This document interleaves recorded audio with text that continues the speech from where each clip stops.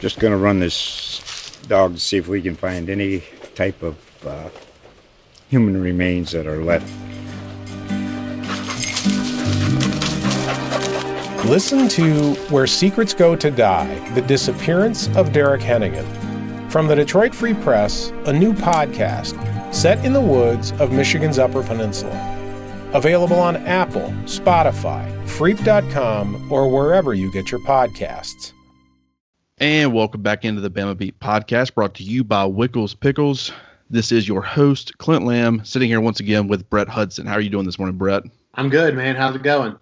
And living that quarantine life. Not a lot has changed. How was your Cinco de Mayo yesterday? It was good. The wife and I had some nachos. Did some nachos at the house and watched the most recent episodes of The Last Dance, that Jordan documentary that seems to be taking over the sporting world. So we had a pretty good Cinco de Mayo, I would say. Well, what are your thoughts on the whole The Last Dance, the Michael Jordan documentary? I thought it's been fascinating. I'm really enjoying it because, and I think it's really, the value of it is shown in how people of different ages are taking it. So I was born in 92. So I was too young to really experience Jordan, especially like in his first peak when they were going three-peat in 91, 92, 93.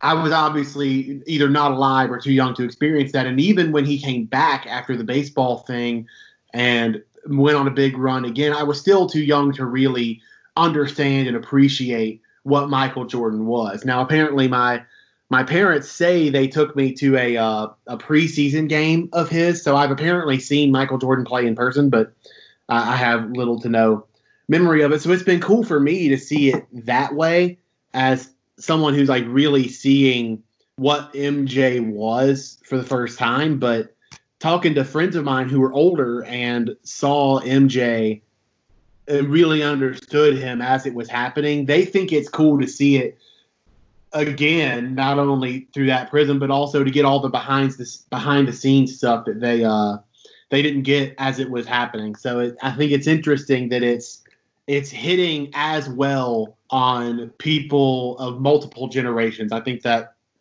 probably speaks to its overall quality, that it's having profound yet different impacts on people of different generations.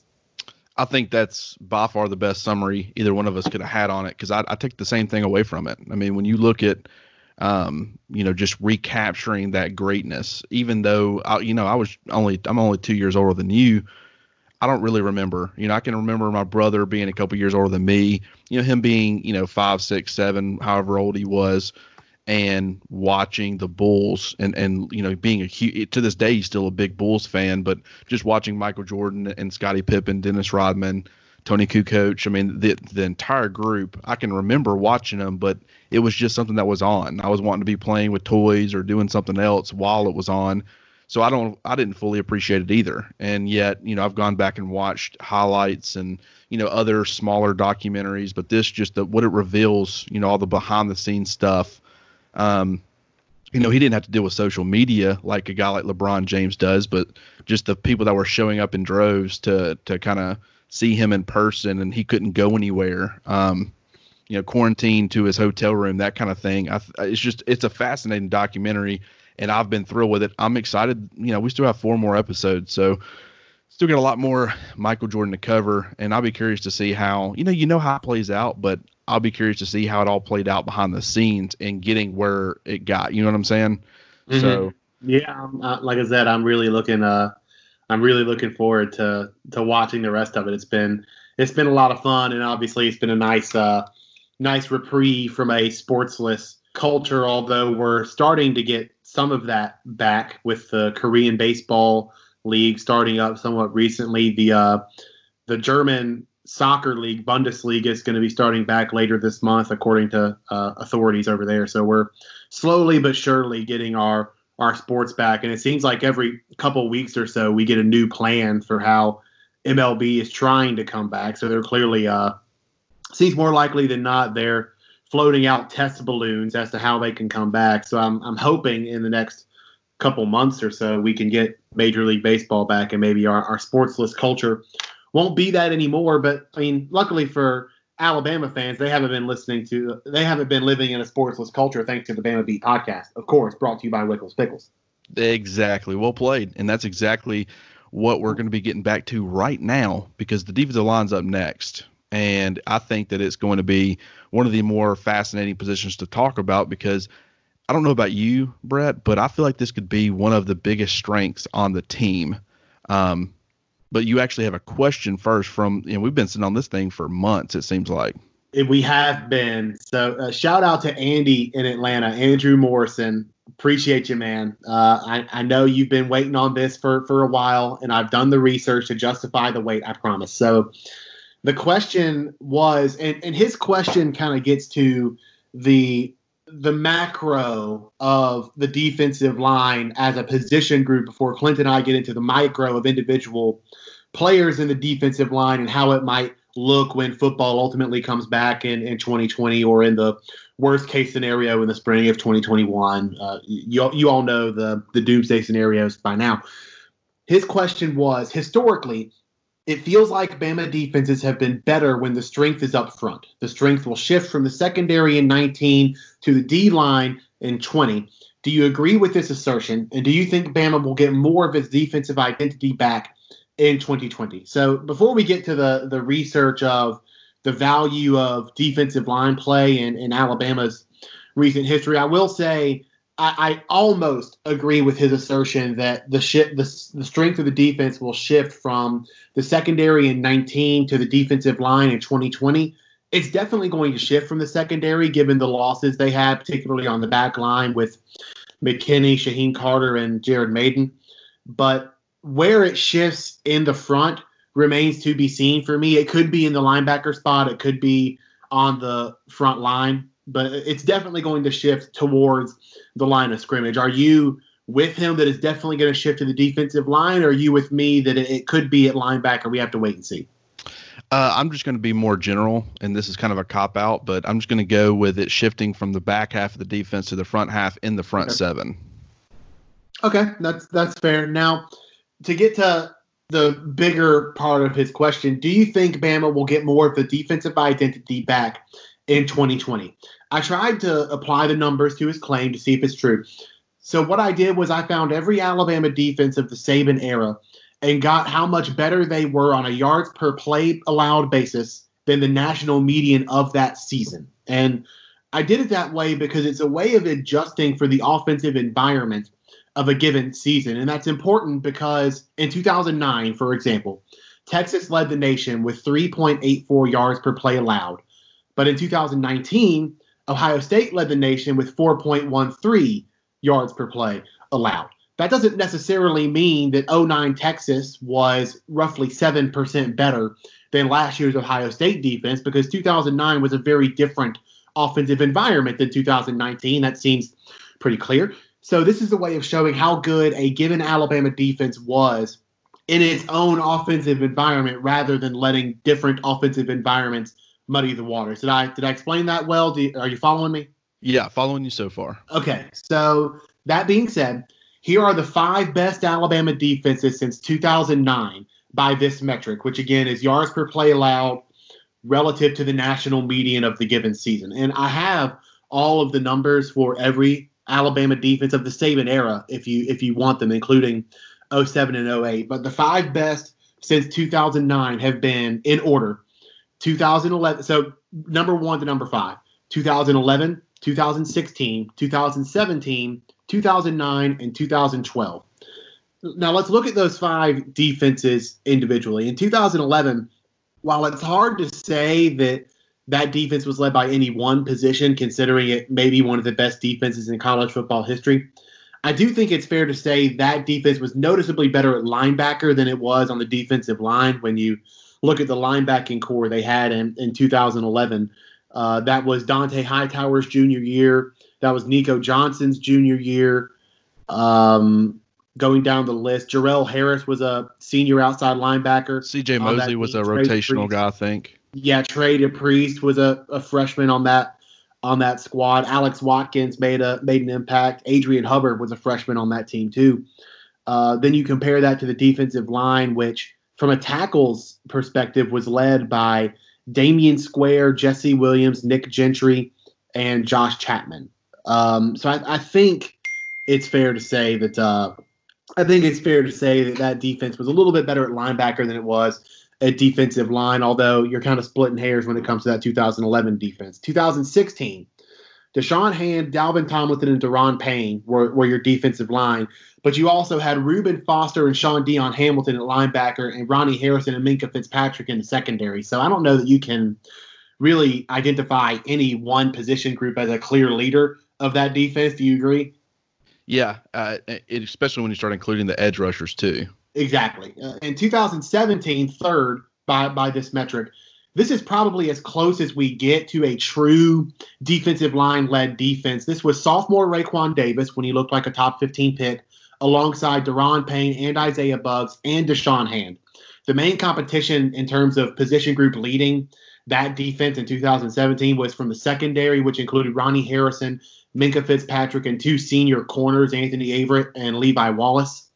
So I think 2017 is probably about as close as you get to a defensive line-led group in this top five of Alabama defenses, because then you move to 2009, where Marcel Darius and Terrence Cody are on your defensive line, but you have Rolando McClain at linebacker, and your secondary has Mark Barron, Javier Arenas, and Kareem Jackson. So it's tough to say that was a defensive line-led defense. And then in 2012, you look at that linebacker core. You had C.J. Mosley, Trey DePriest, and Nico Johnson all balling out on the same defense. And in the secondary, you had Dion Ballou, Vinny Sunseri, D. Milner, and Robert Lester. So if you look at that defensive line in 2012, yes, you had Jesse Williams as a senior. You had Damian Square as a senior. Ed Stinson was a junior. Jeffrey Pagan, was it Pagan or Pagan? I can't remember. Pagan, yeah. It was Pagan. Okay, Jeffrey Pagan, Brandon Ivory, both of them came out as sophomores and kind of developed a little bit. Quentin Dial was a senior that year too. So you weren't bad on the defensive line by any stretch of the imagination. But I mean, you got C.J. Mosley and Trey DePriest and Nico Johnson on the same linebacker core. That's clearly a linebacker-led defense. So just looking at those top five defenses by this metric, again, 2011, 2016, 2017, 2009, and 2012, and you look at the personnel on those defenses, I don't know that I can make much of a case that Alabama's defenses under the Saban era have been better when they're defensive line led than otherwise. Does that make sense to you? Yes, it does make perfect sense. Now there is a pretty clear correlation between good defensive line play and good defenses, but I don't know that I would classify almost any of those defenses as truly defensive line led, except for 2017, maybe. The way that I would actually put it, and this, because this includes the defensive line, is when you've had dominant front seven play, that includes the inside linebackers, edge rushers, and defensive linemen. When you're getting dominant performances out of certain players in your front seven, that's where Alabama has been at its best. And when you compare that to this upcoming defensive line, with the way that it's supposed to be a lot better, and we'll get into that here in a second, but plus the expected production increase and impact from the inside linebackers, you're talking about, outside of trying to replace that edge rush, your outside linebackers. I think that this defense is showing the qualities that you'll need for them to return to being one of the more dominant defenses in the country, if they can adequately replace those edge rushers. And of course, they got to replace several guys in the secondary. That's part of it. But if you can get a really good pass rush up front, they can mask some of your deficiencies in your secondary. So I think it's more of a front seven thing than a defensive line thing for sure. Actually, I'm looking at this and I'm spitballing this thought off the top of my head. So forgive me if it's not like well organized. But as I look at these top five defenses, again, by yards per play allowed greater than the national median of that given year, 2011, 2016, 2017, 2009, and 2012 the trend I'm noticing is those defenses were good up the middle, and that's very much in line with coaching adage in terms of defensive football. I mean, look at 2016. You had Reuben Foster and Sean Dion Hamilton in the middle of your linebacking core. You had Ronnie Harrison in the middle as a safety. 2017, number 3, Ronnie Harrison and Minka Fitzpatrick as safeties in that defense. 2009, Mark Barron was a safety on that team. Rolando McClain was a middle linebacker. Marcel Darius. Exactly. And you go to the defensive line, you have Darius. In 2012, we mentioned the linebacking core there already. C.J. Mosley, Trey Priest, Nico Johnson. But then at safety, you have Vinny Sunseri and Robert Lester. Robert Lester was a senior that year. Vinny Sunseri was a sophomore, but Vinny was contributing earlier in his career than Robert. So you had productive versions of both of those players. So as I kind of look at this very quickly, I'm realizing the common thread between those defenses is that they were very good up the middle as opposed to being very good at the front.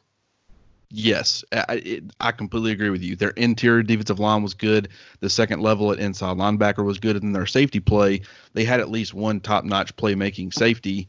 And so, yeah, that's actually a very good observation, and I completely agree with it.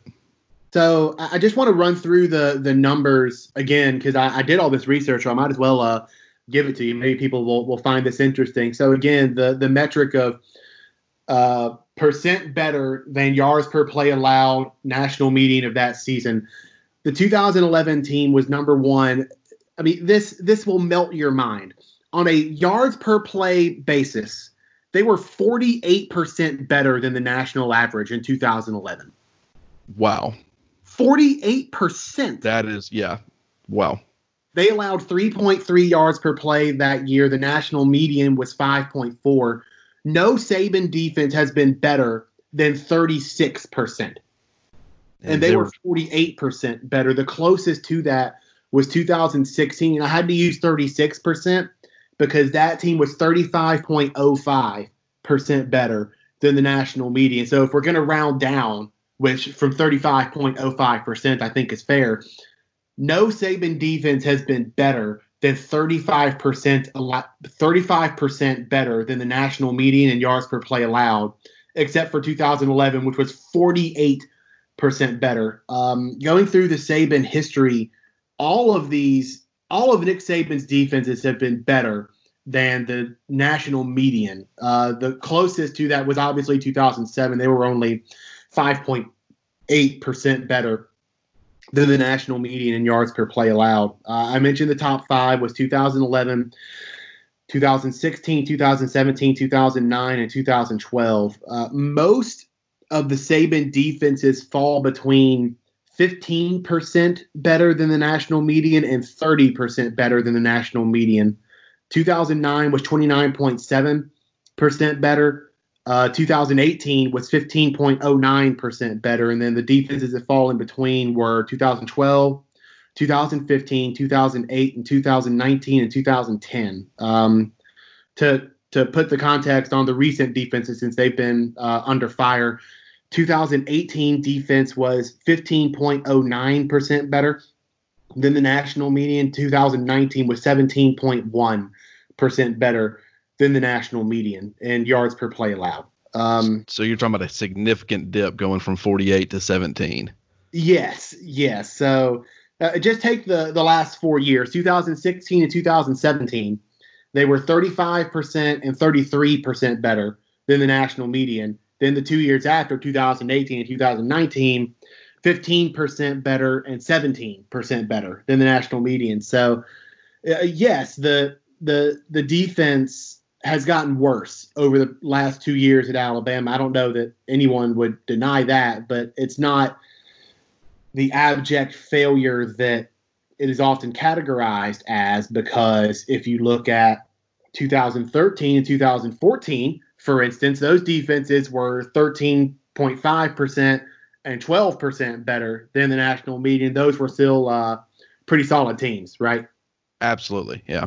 So, I don't know. Well, it's interesting that you bring this up because people are wondering what or who to blame for Alabama's defensive struggles in 2019. And, you can point to a lot of different factors, but when you start talking about what we've kind of, actually right here on the podcast, I've slowly learned, or at least now I have this belief that, your interior defensive line play and your inside linebackers, when Alabama's had their dominant defenses, they've gotten plenty of production and impact from those two spots. And when you talk about the defensive line this past year being filled, LeBron Ray, one of the senior guys on the team, ends up going out with an injury early.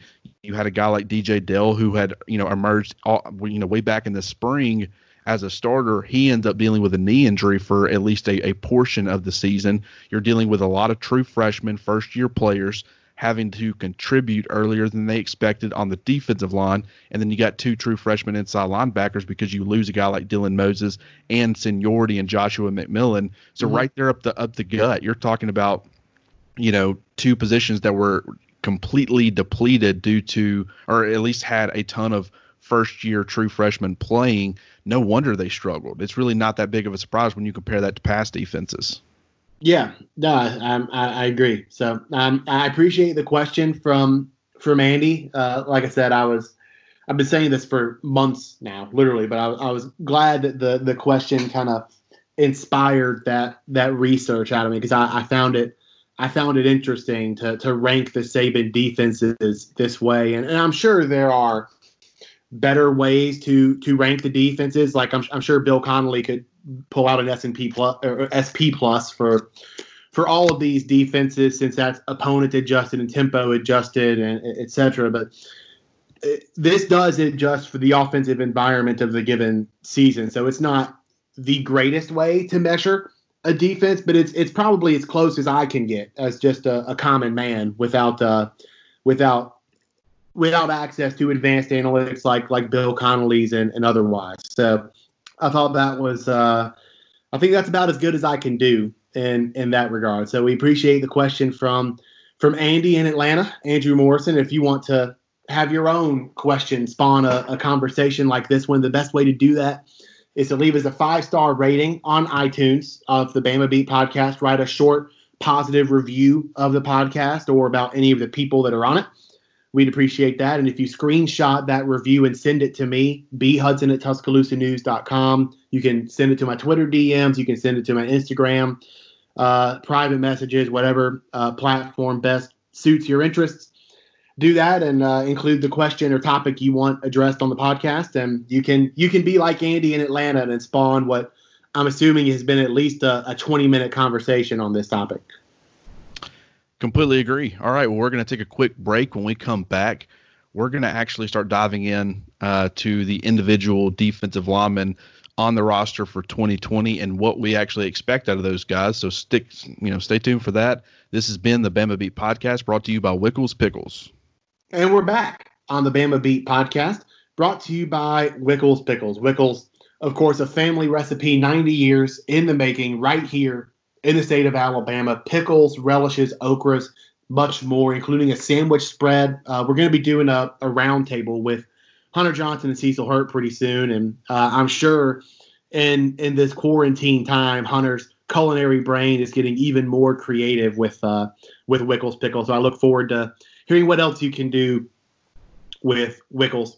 Go to wickelspickles.com to see all of their products. And that's the best way to do it, because I would normally tell you to go find them in the pickle aisle of your local store. But as we know, the grocery stores are a different place these days. So there's no guarantee that Wickles will be there, but check there first. And if they're not there, go to wickelspickles.com.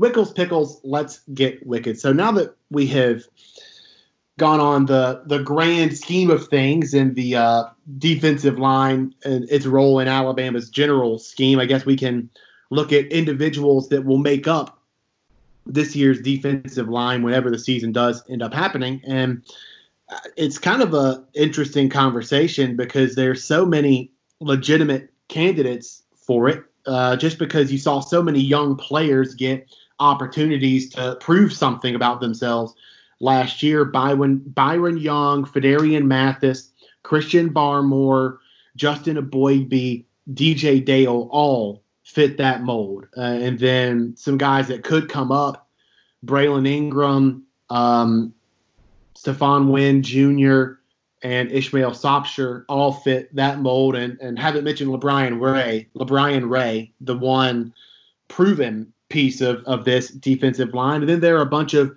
edge guys like in the recruiting class, I should specify, guys like Will Anderson Jr., Hugh Robinson, etc., that are going to play an edge role that could kind of fit the role of a defensive end if the coaching staff so desires. So looking at this defensive line, I think the one obvious is LeBrian Ray. He's going to be a starting defensive end. And it seems more likely than not that DJ Dale is going to be a starting nose guard, since he was that as a true freshman from game one of his freshman year. What happens on the other end position, and then how the rotation solidifies itself, is going to be really interesting, because there are a bunch of different ways that this could go. Yeah, I think you're absolutely right. I think DJ Dale and LeBrian Ray are automatic starters. Now, with Christian Barmore, he's probably going to be considered the favorite amongst fans, and rightfully so. I think that he's going to continue. He's going to need to continue to prove that he can be an impact defensive lineman and do his job consistently if he wants to assume a full-time role in Alabama's defensive front. And I think he's capable of doing that. I think that when he actually started having much larger workloads put on him, he responded and handled it pretty well. So I would fully expect him to be a starter. But when you're talking about those three guys being your starters in Barmore, Dale, and Ray, and then you start going to that next tier with Fedarian Mathis, Justin Aboigbe, Byron Young, and Stephon Wynn, you're talking about adding more defensive line depth, guys with plenty of experience, had shown some flashes during whether it be their true freshman season, or if you're a guy like Fedarian Mathis who's getting up there and becoming a more veteran presence on that defensive line. All those guys actually ended up, showing a lot of potential. And then, like you mentioned, you got Braylon Ingram, you got Ishmael Sopsher, who was a former top 50 recruit, massive presence, massive body, being 6'4", 334 pounds.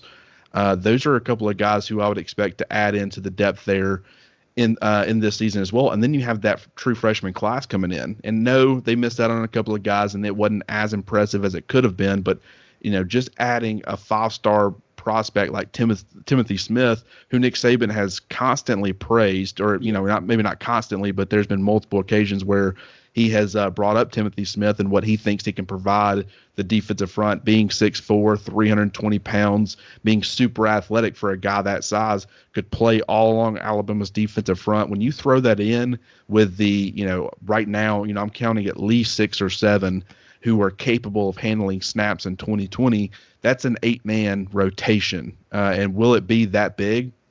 No, probably not. But I think you can weather injuries a lot better this season. I think that you can, no matter who's going to be in there, you're going to have a fresh rotation of guys who are playing top quality football. And I think the aspect that goes a little bit unnoticed from last year, and we've brought it up a little bit here, is because of all those injuries last season, you had guys playing in situations they weren't comfortable in playing in yet, just because you had to have them. There weren't any options. So when you talk about guys who are really good pass rushers, who might not be good early rundown defenders, or vice versa, guys who can come in on first and second down, stop the run really well, but they're not good at getting after the quarterback.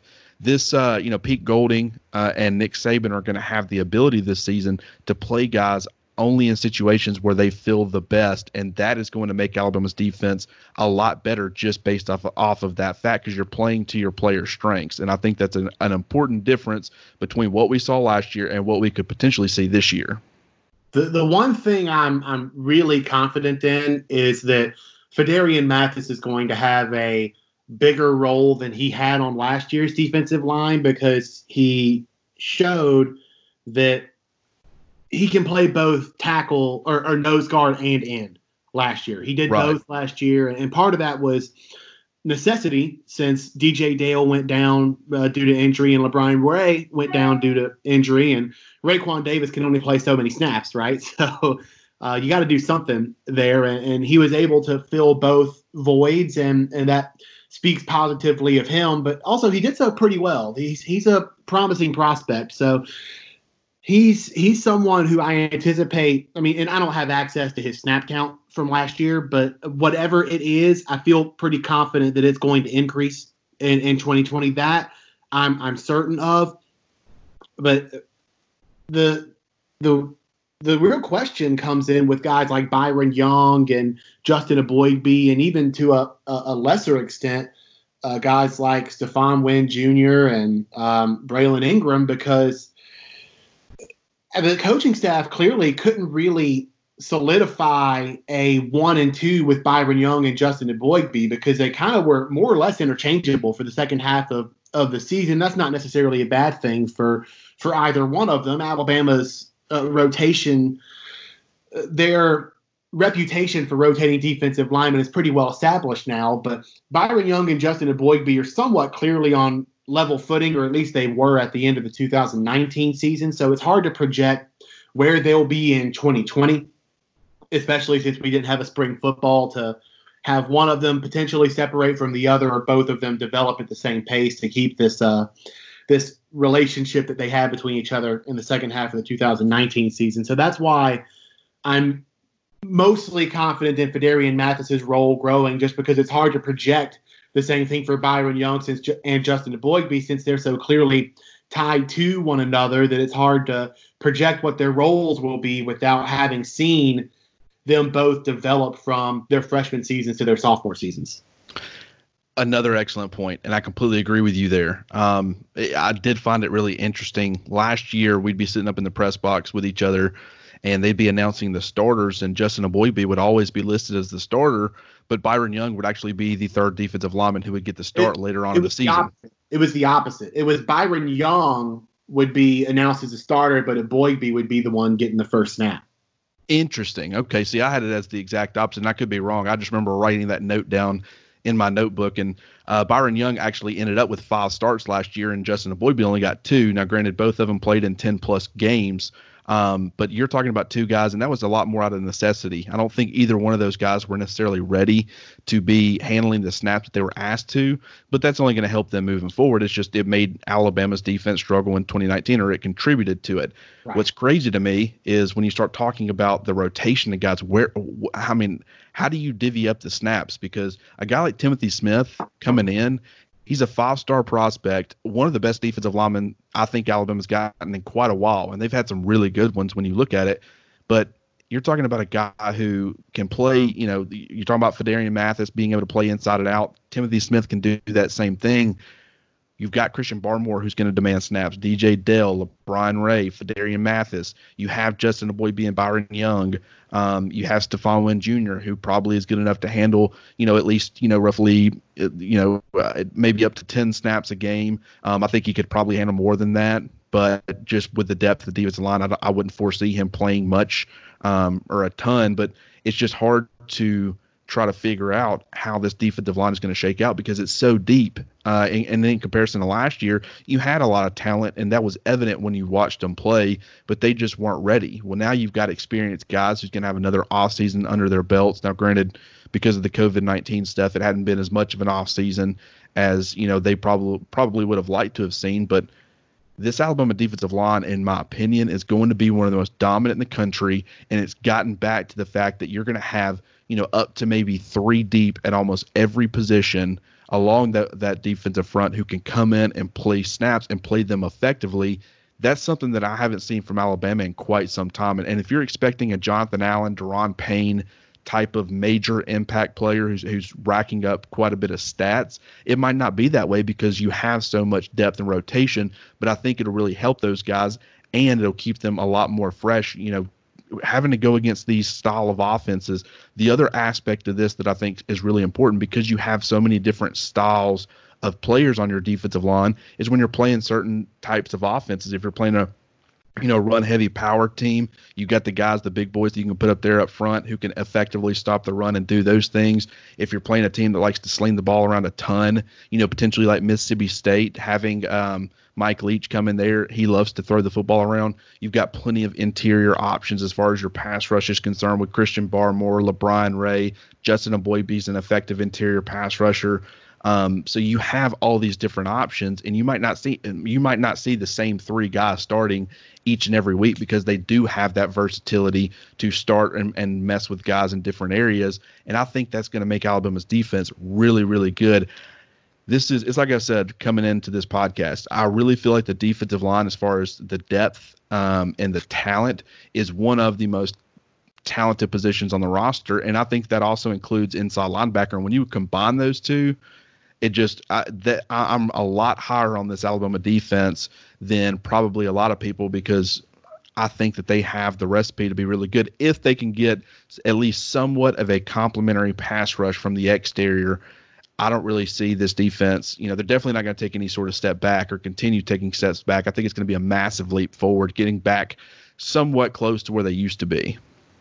No, I agree. And I think you made a good point about not having a Jonathan Allen, Deshaun Hand type breakout season or Quinnen Williams type season in this defensive line. Because like you said, I don't know that player exists in this defensive line, or at least if it does, it's not fully developed yet. And that's okay, because, again, this defensive line will have experience, which last year's defensive line obviously did not. Frankly, it didn't have a ton of experience when it was fully healthy. I mean, it had Raekwon and LeBron Ray, but it started a true freshman on nose guard, and then obviously all of the rotation pieces were either underclassmen or inexperienced guys, or both, freshmen in some cases, like Byron Young and Justin Aboigbe. And now they have that experience. And, I mean, if there's going to be a huge breakout type year, I don't know that LeBron Ray would qualify for that, because I think everyone knows who LeBron Ray is at this point. If there's going to be that breakout year, I guess it would. Who would you identify as that candidate? Would it be maybe Christian Barmore, as someone who has shown some interior pass rush ability? So if he shows the ability to stop the run, he could be a big playmaker type, but he would also have to beat out DJ Dale for that starting nose guard role. Maybe it could be that, or maybe for Darian Mathis, this is his time. If you had to pick if there is create a Quinnen Williams award, someone who goes from relative unknown to superstar in 1 year, who on this defensive line do you think it would be? Well, it's kind of hard to answer that question, because LeBron Ray last year was a guy who, I had talked about being potentially that guy who I didn't think he was going to go from being, relatively unknown to climbing up and becoming the number 3 pick in the draft. But I did say if there was an Alabama defensive lineman who could go from not being a starter, and he was a 5-star prospect coming out of high school, so he's well known, but maybe not nationally as much, but could maybe climb from being a relative unknown to being potentially a first-round pick for Alabama, it was going to be LeBron Ray. But right now that you started to see him in a starting role and other people were talking about him, I think he's a lot more known, and people kind of expect that now. I mean, even right now, despite the fact that he missed all but 3 games last year, Matt Miller with Bleacher Report in his first-round mock draft way too early for 2021, he had LeBron Ray going to the Baltimore Ravens at number 30. So he's getting plenty of hype and love. Christian Barmore is another guy. I think from a national perspective, he would be the guy that would come out of nowhere to a lot of people. Now, Alabama fans, just watching him and his motor and watching how his teammates have responded to him and really been pulling for him as a player because he works so hard, I think that they all have come to know him and they expect a huge leap. In fact, I'm starting to look at it and say I think people might be expecting too big of a leap from Christian Barmore, because everybody's kind of putting him in that Quinnen Williams mold as he's going to be that breakout guy. And I think that he's going to end up being a really good defensive lineman, but I think he's still got some things to prove. And I think the expectations with him need to be, kind of brought back a little bit, reeled back in. But that doesn't mean that he's not going to be a really good player. So it's very hard. Those were the 2 guys that, you would probably say, DJ Dale.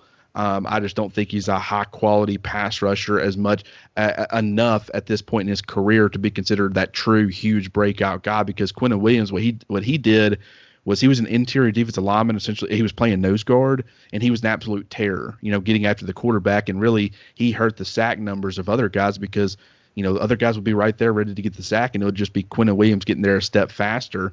And I just don't really see that guy on the roster right now. But that doesn't mean that in fact, I think their defensive line could be better as a unit than it's been in the last several years, post Jonathan Allen and Daron Payne. But you're just not going to get that type of impact player. That's actually super rare. No, you're right. And like you said, if the standard for Christian Barmore is to become Quinnen Williams, which, to be clear, we know better than to think that everyone is thinking that. But if the standard for Christian Barmore is to become Quinnen Williams, there is a lot of room in between being the number 3 overall pick in the draft and being a good defensive lineman. There are a lot of possible outcomes in between those two things. It would be good news for Alabama to get out of Christian Barmore. But to get back to the overall point you made, I still think you're right in that this defensive line may not have that Jonathan Allen type player that is the semifinalist and finalist for all the national awards on the defensive side when all of that comes around. If the season goes as scheduled, that stuff comes around in mid-December. I don't know that Alabama's going to have that guy that's a finalist for the Bednarik or the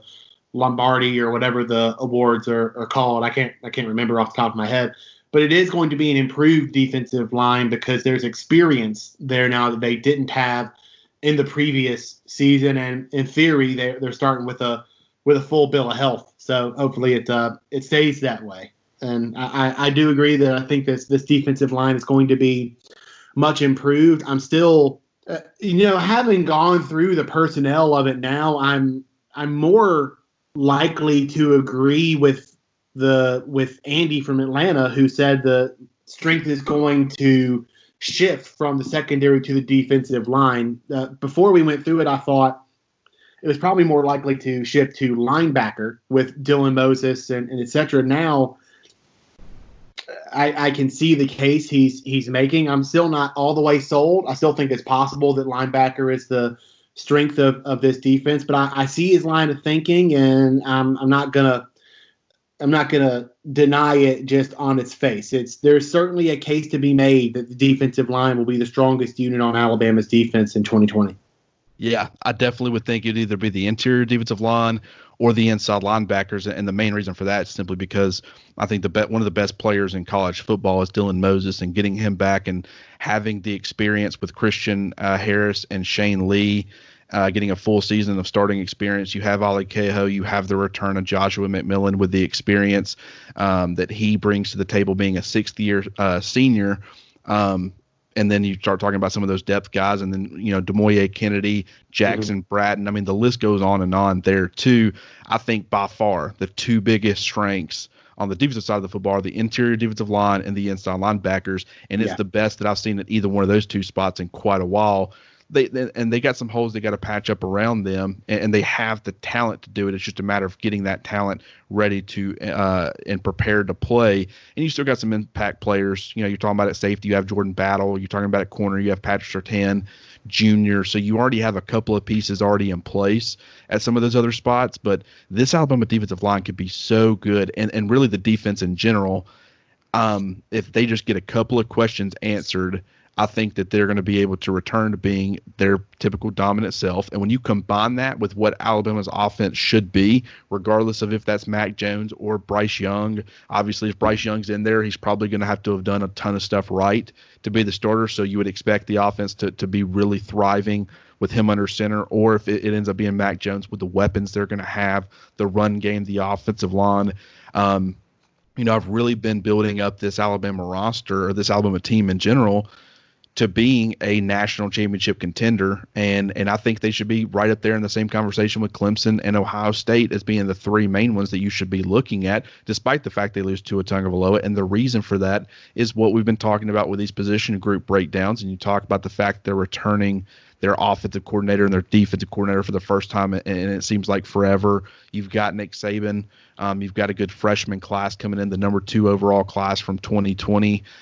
So I just think it's a recipe for Alabama to do really good things this year. It's just they got a couple of questions on the defensive side of the football, and if they can get that answered, the sky's the limit for this team. Well, I think we finally did it, Clint. We finally broke down every position group on this team in the spring. It took us a few months, and we had to navigate a global pandemic to do it, but we finally did it, and I am sure our Nobel Peace Prize is in the mail. Oh, there's no doubt. I mean, we've kept the stream coming of content. And it's like you said, we got the round table coming up.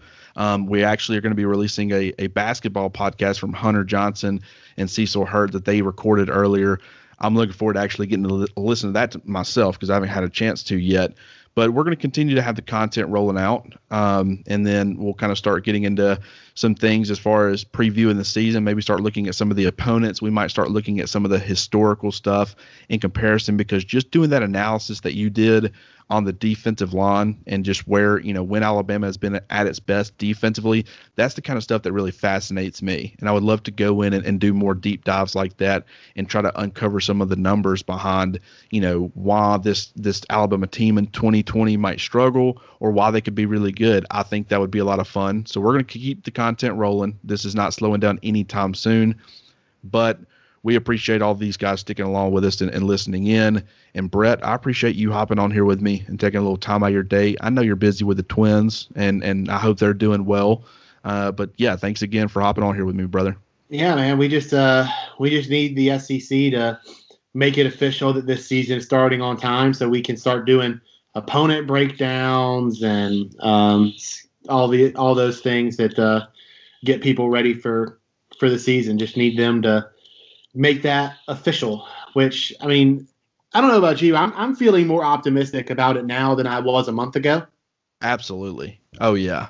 I think that with where things are trending, now granted, I feel a lot better about sports coming back. Maybe not college football as much, just because they rely so heavily on fan attendance that it's going to be tough as far as you're going to have to figure out a way to get fans in these seats if you want it to happen in the fall. Oh, but I disagree. Okay, well, let's go ahead and have this debate real quick, because it's not really a debate, just this discussion, really. Because why do you disagree? TV money, brother. And I think the NFL is the one, when you talk about their revenue stream, it relies a lot more on TV deals. But with college football, they were already concerned about fan attendance, and there's some concern with some of the decision makers that if you let people stay home all season and not go to these games, there's going to be a lot of people who realize, hey, I kind of prefer this. You don't have to fight game day traffic. You're not out in the conditions. You got a bathroom right there that's accessible. You got way cheaper food. You've seen college football fan attendance already starting to decrease at least a little bit. Yeah, that's the thing. That's happening already. Like yeah. ADs are already renovating their stadium. No better example than Alabama. Renovating their stadium to make the stadium more friendly to people who are realizing I don't have to go sit in 95-degree heat for 5 hours and fight people to go to this bathroom and pay $20 for concession stand snacks when I can just sit at home with a cold adult beverage, whatever I want at a normal price, sit in air conditioning with a improved broadcast quality and all that's already happening, and ADs are already reacting to that. So I know like the people seem to have fun with me dunking on Darren Rovell on Twitter that one time, which stick around. I'll probably do that more often. He makes it very easy to dunk on him. But outside of that, like the TV money rules all in college football and college athletics. Like TV money rules all. Don't get me wrong. The colleges would much rather play the season with fans in attendance than without. But if it comes down to playing a full season with no fans or playing a half season with fans, I'm guessing that they would choose playing the full season without fans, because that means they get the full allotment of TV money, and that is hundreds of millions of dollars per conference. You get to the billion level once you factor in all of Division I or FBS, and then you get the playoff revenue, which is a guarantee in a full season, whereas in a partial season, you don't know what you would have to do with that. So, and I realize conferences are at different levels right now. Like Greg Sankey is out there saying, kind of insinuating that the SEC is going to play whether other conferences do or not, which is Greg Sankey's way of saying, yo, we getting that paycheck. We getting that dollar. Heard me? I don't know. I think the TV revenue is too important to ignore. And if fan attendance for one season has to come at the expense of that TV money, then they're willing to do that. Because if that TV money doesn't happen, if that TV money doesn't come through, then you're talking huge changes as to how college athletics operates. Sport being cut, employees being cut, all of that. Well, I mean, and see, here's my thing. That's not what I think is going to happen. I'm not saying that. I don't even think they're going to cut it short. I think that if you start getting closer to the fall and they're saying that fans aren't going to be able to attend because, yes, TV money rules. And you got to think, I guess currently TV channels or, companies would actually benefit the most because you've already signed these contracts. You're not going to get more of a revenue share, but you got to think their viewership is going to increase dramatically if there's no fans in the seats because all these fans are sitting at home now watching it. Plus you have the fans of other teams who can't attend their games. And one thing about going to an Alabama game, you're going to miss out on a ton of college football that day because you're walking around, you can't get in front of a TV and things like that. So it's a lot more difficult to watch all the other games going on. So you'll have all these other fans. Auburn fans will be sitting at home. They'll be able to check out Auburn when they play, but then they're right there ready to check out Alabama too. So the viewership would increase, dramatically. Now, colleges wouldn't really benefit from that because they're locked into that contract. But what I was saying is I think that if you start getting closer to the fall, because fan attendance is super important. I mean, you're talking about just, 100,000 people. You're talking about if you have 100,000 people attend a game and you're talking about, $60 a ticket, which is very conservative. You're talking about $6 million per game that they're losing out on not having fans in the seats. But I think that if you have to start choosing, yes, you're right. But I think the what they're looking at and the reason the spring thing that might actually happen is, as you start getting closer to fall, if you can't have fans there, but you can say, okay, we can play the entirety of the season starting in like January. Hopefully we'll be able to get fans back in the seats. Then you're getting the TV deals. You're not competing necessarily as much. Now you'll be competing with spring sports like basketball and stuff, and that could be detrimental to them and their viewership. But I think you're still getting the TV money. You're still getting fans in the seats. There's so many different ways that you can navigate these waters, and we have no idea what it is they're going to do. My hope at the end of the day would be for them to start in the fall. If that doesn't end up happening, you might end up having the NFL kind of rule the fall because they only have one decision maker, essentially, that's going to be making the call one way, or, maybe not just one. You're going to have owners also getting their input. But Roger Goodell already powered through the draft. There was a lot of owners and GMs and stuff that were kind of pressing against that, saying that they needed more time and it was difficult with what's going on to be able to properly evaluate players. And Roger Goodell said, I really don't care. We're doing it on time. And that's exactly what they did. And I think if you end up having that with the NFL, you might end up having the NFL in the fall, and you'll get what they're talking about is if college football doesn't happen in the fall, they'll move some of the better NFL games on Sundays that maybe were slotted in to be noon games mixed in with a ton of other stuff. You can move a couple of those to Saturday during the fall, and their viewership for those is going to skyrocket because they can be nationally televised games.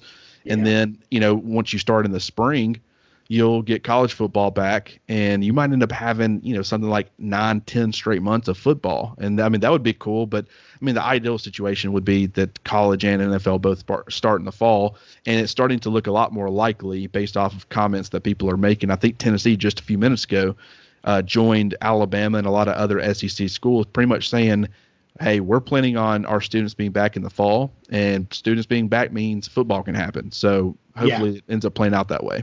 And I think you kind of work your way around this point. There is a middle ground between between our two lines of thinking where fans can watch a full season that starts in like October or something. That is, or November even. That's well on the table. So yeah. It's all within possibility. I think everyone involved would like to play a full 12-game season with the full allotment of fan attendance. I'm still of the belief that if push came to shove, they would pick the TV money over the fans. But again, to go back to what started this particular digression, I think we're both growing more optimistic that the football season will happen as it normally would, be it timeline difference, fan attendance difference, or something. We're both growing more optimistic about a 2020 college football season than we were this time 6 weeks ago. Absolutely. Completely agree there. And we'll continue to keep the listeners informed on that. In fact, we'll probably start getting more into that. And I wouldn't mind that being a roundtable discussion. I'd love to get Cecil Hurt's thoughts on what he thinks could end up happening as far as college football and what he's hearing as far as, because a guy like Cecil is going to be a lot more in the know. And so I think that'll be a fun discussion, and we'll have that coming up and a lot more. So yet again, we appreciate you guys listening in. This has been the Bama Beat podcast, brought to you by Wickles Pickles. Just going to run this dog to see if we can find any type of human remains that are left. Listen to Where Secrets Go to Die, The Disappearance of Derek Hennigan. From the Detroit Free Press, a new podcast set in the woods of Michigan's Upper Peninsula. Available on Apple, Spotify, Freep.com, or wherever you get your podcasts.